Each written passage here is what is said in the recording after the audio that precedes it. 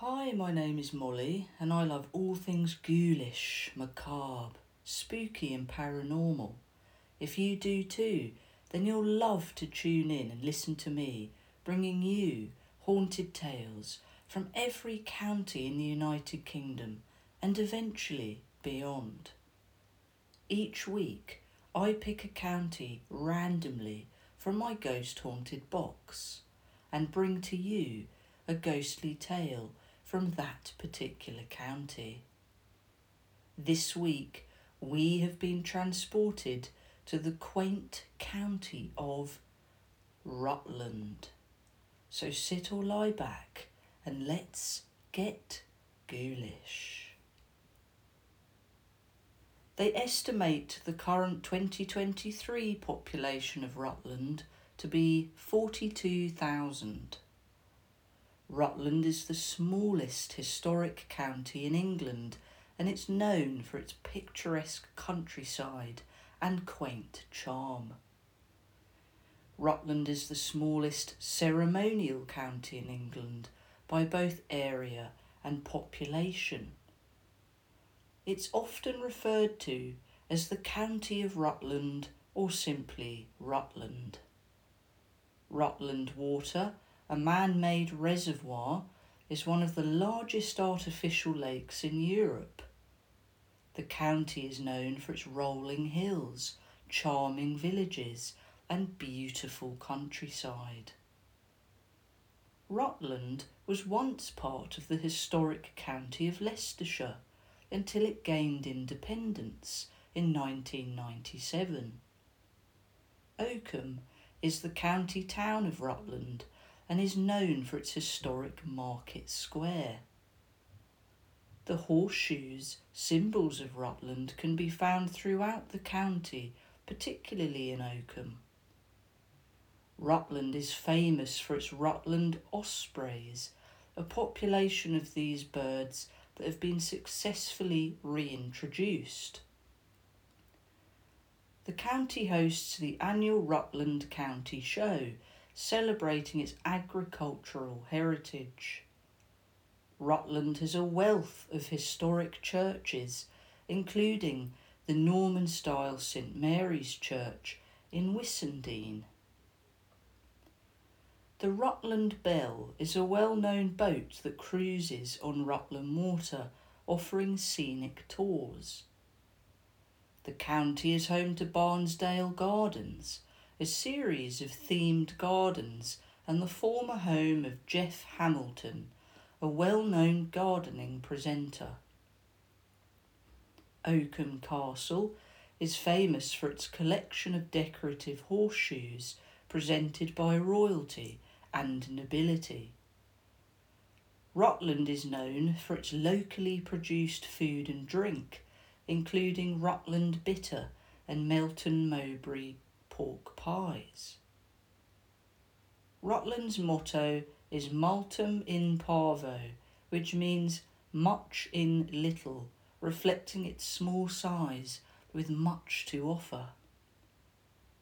The county is a haven for bird watchers, with various nature reserves and bird-watching sites. Rutland has a rich equestrian heritage and hosts events like Burley horse trials. The village of Uppingham is home to Uppingham School, one of England's top independent schools. The county has a network of footpaths, cycling routes and bridleways, making it popular for outdoor enthusiasts. Rutland is known for its warm and welcoming community spirit, often holding local events and festivals. This week, our ghostly story takes us to HMP Ashwell. Prison Ashwell is a Category C men's prison located in the parish of Burley in the county of Rutland, England. Some great information provided by the Ghost Book website explains some of its background for us when it was a a Category C men's prison.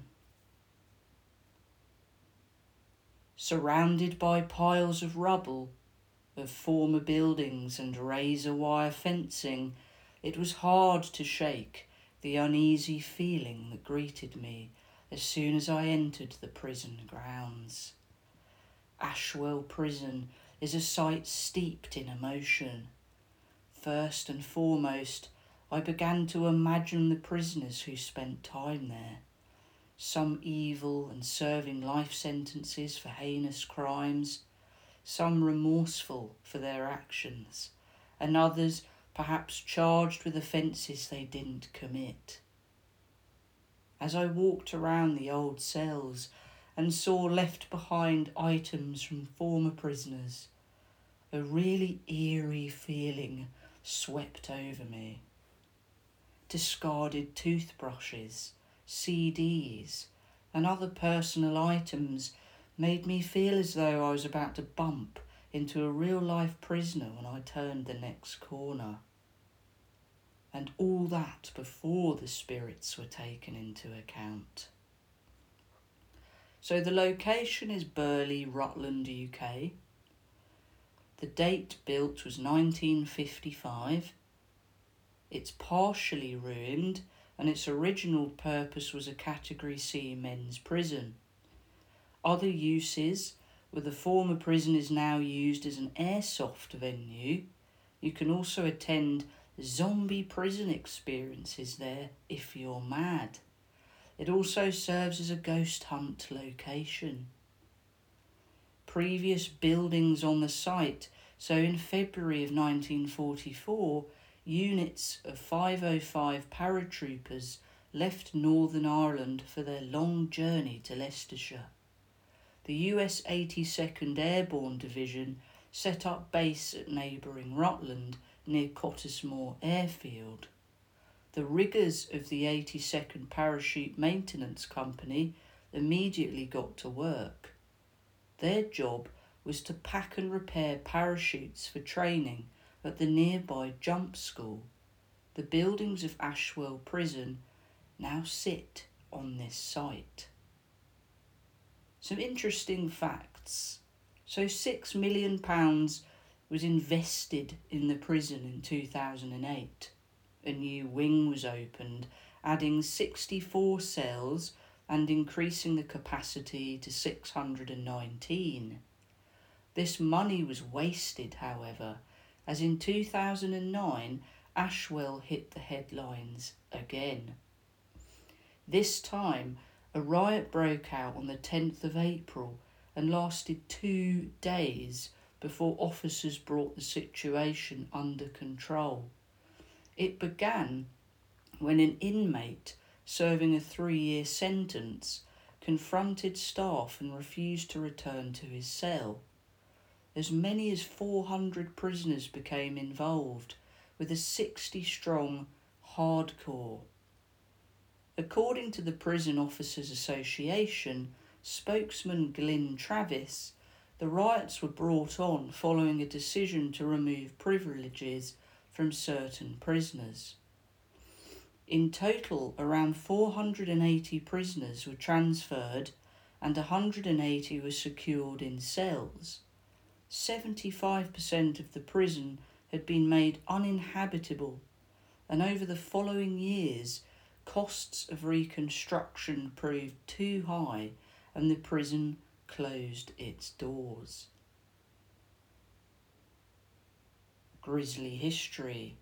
I think it goes without saying that being a prison, Ashwell had a grisly history.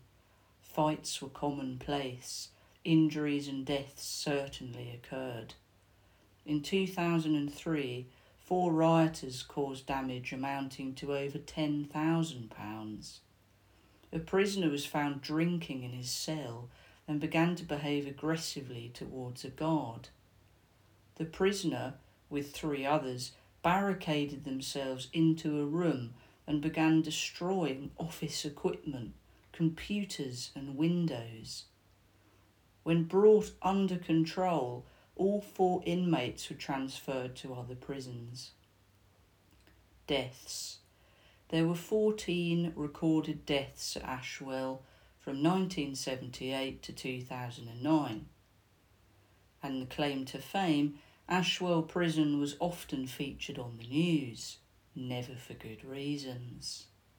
As well as the numerous riots that caused a media stir, a dangerous escapee once made the headlines. In 2005, a prisoner suffering with tuberculosis escaped from Leicester Royal Infirmary while being treated for the illness. He was described by Leicestershire police as dangerous and infectious. He was caught 2 weeks later. Reported paranormal activity. So audible, there are disembodied footsteps that have been heard. Shouting is heard from the cells. Unidentified loud bangs heard like heavy metal doors. Visual, strange lights seen and shadow figures seen. Poltergeist, objects are said to move on their own. And the time span of hauntings, there have been many reported sightings dating from at least the 1960s. Upon doing my research to try and find some creepy witness accounts of anyone visiting this building, one of the best, comprehensive and most entertaining accounts I found was by none other than the Most Haunted Team, a show I've loved for many years. I wanted to share their experience of investigating HMP Ashwell with you all. The first half of the investigation has been kindly provided by the Higgy Pop website. Here goes. So Yvette Fielding and the Most Haunted Team embark on a special uncut edition of Most Haunted at a prison in Rutland, where witnesses have reported seeing dark shadowy figures, hearing unexplained noises, and seeing doors slam. On a very cold and snowy night in the East Midlands, Yvette welcomes us to the former prison before telling us a little bit about its history. HMP Ashwell opened in 1955 and was constructed on the site of a World War II Army base. It was originally an open prison, but converted to a Category C prison in 1987, housing all male inmates. In 2009, a major riot broke out in the prison which involved around 400 prisoners. Fires and damage caused by the incident made around 75% of the prison uninhabitable. With the cost of repairs too great, the prison closed in 2011 and has been empty ever since. Ashwell has been home to many criminals, and like other penal establishments, it has witnessed plenty of negative emotions, violence and deaths. The prison is said to be plagued by strange sounds. Shadows are seen moving across derelict rooms. Footsteps are said to follow the unsuspecting and dark figures lurk in corners. Visitors and previous paranormal investigators who have ventured into this foreboding place have reported encountering the spirits of former inmates, as well as US servicemen from the 82nd Airborne Division. There have been numerous reports of dark shadowy figures throughout the prison buildings and in its grounds, and visitors say they felt like they're being pushed out of cell doors. Yvette was joined by the same team from the last series. First off, the show's executive producer and Yvette's husband Carl Beattie. Before the investigation got underway, Carl said, "I'm very eager to get going, to be honest. It's a weird place and it's so cold. I cannot explain how bitterly cold it is." Yvette then moves on to Stuart Torvell, the show's long-serving cameraman, who had already had an odd experience in the prison earlier in the day. While preparing for the shoot, Stuart heard a door slam and caught it moving on camera. He ran to investigate, only to find the area was completely empty. Seconds later, the sound of something falling or being thrown could be heard. Stuart couldn't identify the source of the sound. Speaking to the camera, he said, "There's only me around here now. That's 3 things that's happened in the space of 1 minute." Presumably, the first thing he didn't catch on camera, and is the reason he started filming. He told Yvette, "I'm very nervous about tonight, but I'm very excited to actually start ghost hunting." Then we catch up with Fred Batt, Most Haunted's resident demonologist, who says the building, unlike some of the prisons they team have investigated in the past, doesn't have much such a grim history. He said no one was hanged here, but people died here. He also says that the land the prison is built on has a history of witchcraft and demons. You've got loads of things going on the land. Yvette then moved on to the show's skeptic Glenn Hunt. He points out that as a Category C prison, the nature of the crimes committed by those who are incarcerated here are much tamer than in the other prisons they've investigated, which have been Category A prisons. He added, "I'm not too scared or worried about anything negative being here." Also joining the team on the investigation is the show's location manager, Jenny Bryant, and Louise Jones, aka Lou, the show's producer. They were stationed in the crew's base room. Their job throughout the investigation will be to monitor 4 static cameras placed at paranormal hotspots throughout the building. Lights out. So with the lights out, Yvette split her team into groups and gave them instructions on which part of the prison complex they'd be investigating, reminding them that communication is key. Please keep in touch with each other. It's very important because there's a lot of uneven floors, doors that don't shut and so on. After wishing the gang good luck, they head out into the prison, leaving Jenny and Lou in the base room. But no sooner had they left, a huge bang was heard just outside of the room. Greg Smith, one of the show's cameramen, came back to investigate. He said, "We heard that. It sounded like something being thrown." G-Wing. Yvette, Carl and Stuart had made their way to the pitch-black G-Wing for their first vigil of the night. Almost straight away they heard strange disembodied knocks. Yvette used this in an attempt to communicate, asking the spirits how many of them were there. She heard 7 knocks in response to her questions. She then asked, "Do you all mean us harm?" She said the response was no, but she hadn't actually told them to use 1 knock for yes and 2 for no, so I'm not really sure how this worked. 2 knocks could have meant that 2 of them want to cause them harm. Yvette confirmed through this method that 4 of the spirits meant them harm, that they were all male, and that they had a connection with the land dating back to a time before the prison was built. Later, while wandering through the dark corridors of G Block, Carl thought he could hear footsteps in the distance and ran off to investigate, with Yvette and Stu trying to keep up. They were getting a little frustrated and Stu sounded a little worried. "This place is like a maze." They eventually caught up with Carl, who hadn't been able to find the source of the footsteps. Yvette then tried whistling, asking the spirits to copy her. Straight after Yvette whistled, Carl said he had heard something reply. I don't know if it's a bird or an animal, but I heard something.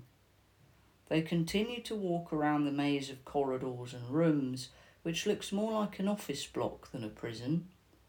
Suddenly Yvette panicked after hearing an unexplained noise behind her. Yvette aggressively called out, "Is there somebody here with us now?" But she didn't get a response. They then heard footsteps again, but this time they said it sounded like it was moving towards the past and past them. Yvette placed a K2 EMF meter on the floor in the hopes that a spirit might trigger the lights on the device if it walked past again. They heard a few more strange sounds, but the lights on the device didn't flash. Yvette suddenly got the feeling that there was something evil there with them. Stuart agreed and whispered, "We're being watched." They then heard a man's voice in the distance. They ran to investigate, not sure where the voice was coming from. Stuart said, "That was so clear then, you're right, that was a male's voice." This was followed by the loud sound of a slamming door. Carl ran off down the corridor after hearing a noise. At the end of the corridor, he heard a proper male voice saying, "Go." Stuart then came up with an idea. He said, if this was an all-male prison, you'd think they'd be pretty excited that we've got a female with us. Before being interrupted by a loud bang coming from somewhere along the corridor. Once things had calmed down, Stuart continued, "Entice him, Yvette. Ask him out on a date. Get things going. You're female, he's male." The surprised Yvette snapped back. "Why don't you ask him out on a date, Stuart?" she suggested, that there might have been gay inmates in the prison. Carl agreed. "To be fair, Stuart, you do have a very big gay following."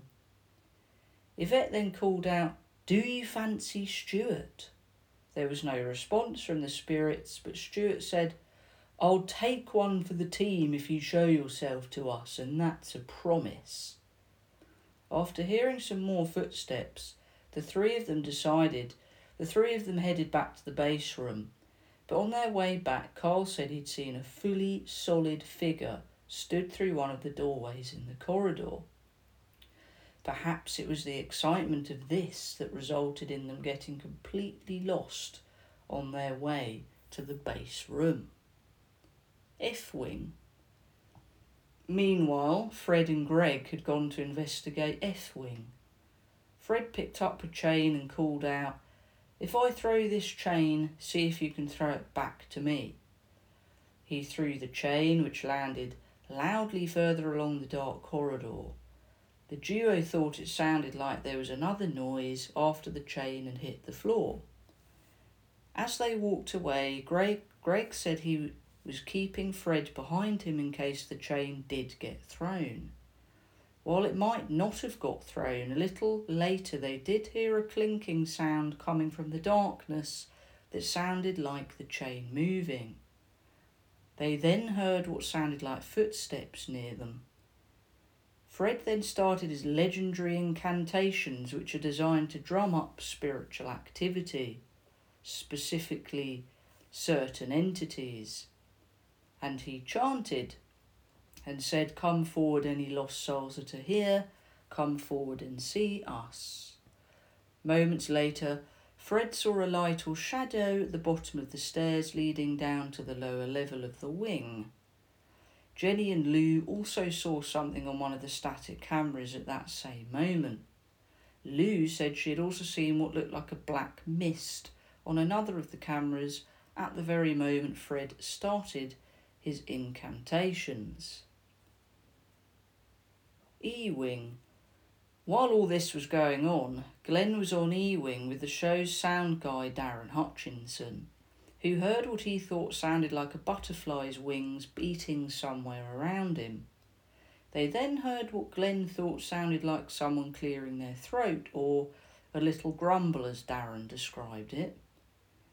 Glenn then said, "Copy me," and whistled a couple of times to see if any spirits that might be present might copy him. He then asked the spirits to copy him as he knocked on a nearby cabinet, but there seemed to be little response. A little while later they heard what Darren described as a really defined noise that went boom. They continued to explore the floor, and Glenn suddenly rushed across the room after seeing a small light come on and vanish again, but he couldn't work out what had caused it. F-wing lower level. After regrouping, Yvette sent Greg and Glenn off to E-wing, but their vigil proved to be a little quiet. The others spread out across F-wing. Yvette took her group to the upper floor, while Carl and Stuart remained on the lower floor. Almost straight away they started hearing what they thought sounded like footsteps coming from all around them. Carl then thought he heard Yvette call him on his walkie-talkie, but when he radioed through to check, Yvette said, "No, I did not call." Carl, sounding confused, said, "This just went off and it was your voice saying Carl." A few moments later they heard a loud bang coming from nearby. It sounded like something hitting a wooden surface, but it wasn't clear what caused it. Stuart then pulled out an EMF meter which started flashing, indicating a spike in the ambient electromagnetic field. Carl called out in an attempt to communicate using the K2. Then they heard a loud bang from somewhere along the corridor, and moments later they heard a piece of something being thrown and scattering across the floor. Meanwhile, in the F-wing upper level, one floor up in the same wing, Yvette was with Fred and Darren. They heard a very loud, breathy sigh that was caught clearly on camera. It was none of the three present on the vigil, and there was no one else around on this level of the cell block who could have made the sound. Darren reported feeling uneasy and like his chest was tight. He said, "It's genuinely unnerving me." He couldn't explain this sudden feeling of discomfort. At one point, Yvette said she was worried that Darren was going to have a heart attack. Darren reassured her he was all right. "No, they can't give me a heart attack, can they?" A little while later, Yvette grabbed the large chain that is used to lock one of the exterior doors and threw it along a corridor, hoping that any spirits present might throw it back. The chain didn't move, but they did hear tapping and a wheezy breath. Fred then tried a few more of his incantations to stir up some paranormal activity. Fred called out, "Come forward and meet us. Touch one of us. Touch Darren." Darren seemed to be handling this pretty well. In the last series, Darren made it very clear that he didn't enjoy Fred's incantations. A few minutes later, they heard some very loud and clear tapping sounds. We then got our first massive scream of the series from Yvette when a loud creaking noise was heard. It turned out that it was only Darren holding a door open, but Yvette shouted at Darren to stop it. "I'm going to shit myself." Lone vigils. The team regrouped once again, and Yvette sent them all off in different directions, this time on lone vigils. Yvette had nominated herself to go to the lower floor of G-Wing on her own. This is said to be the most haunted part of the site. Greg wasn't far away, as he was holding his vigil on the upper floor of the same cell block. Meanwhile, Glenn had headed off to the isolation cell block to perform some EVP experiments, and Stuart and Fred had been sent to E-Wing, where Stu teased Fred about wearing Cuban heels, something Fred denied. Darren was on the upper floor of F-Wing, while Carl was a floor below in the same wing. Yvette instantly regretted her decision to go to G-Wing alone. She said, "Why did I say I was going to do this?" adding, "This place is just so scary." She started hearing tapping, which turned out to be the sound of footsteps coming down the corridor towards her. She called out, "Hello, can you make a noise, please?" Immediately there was a strange sound from the darkness. Moments later, Yvette said she'd seen a shadow walking across the hallway in front of her. Unfortunately, she had the camera aimed at her face at the time. Carl wasn't having much fun on his vigil either. He was walking through a very dark corridor alone when he heard a noise coming from the other end that was like something being thrown at him. This incident marked the end of the first part of that episode, but not the end of the investigation. You can watch these episodes and find more out about Most Haunted and all of their previous episodes on their YouTube channel.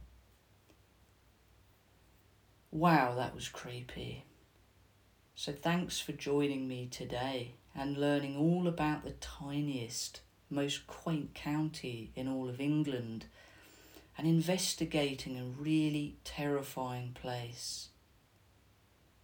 Before I go, I will see what county the Ghost Haunted box has chosen for us to investigate next week.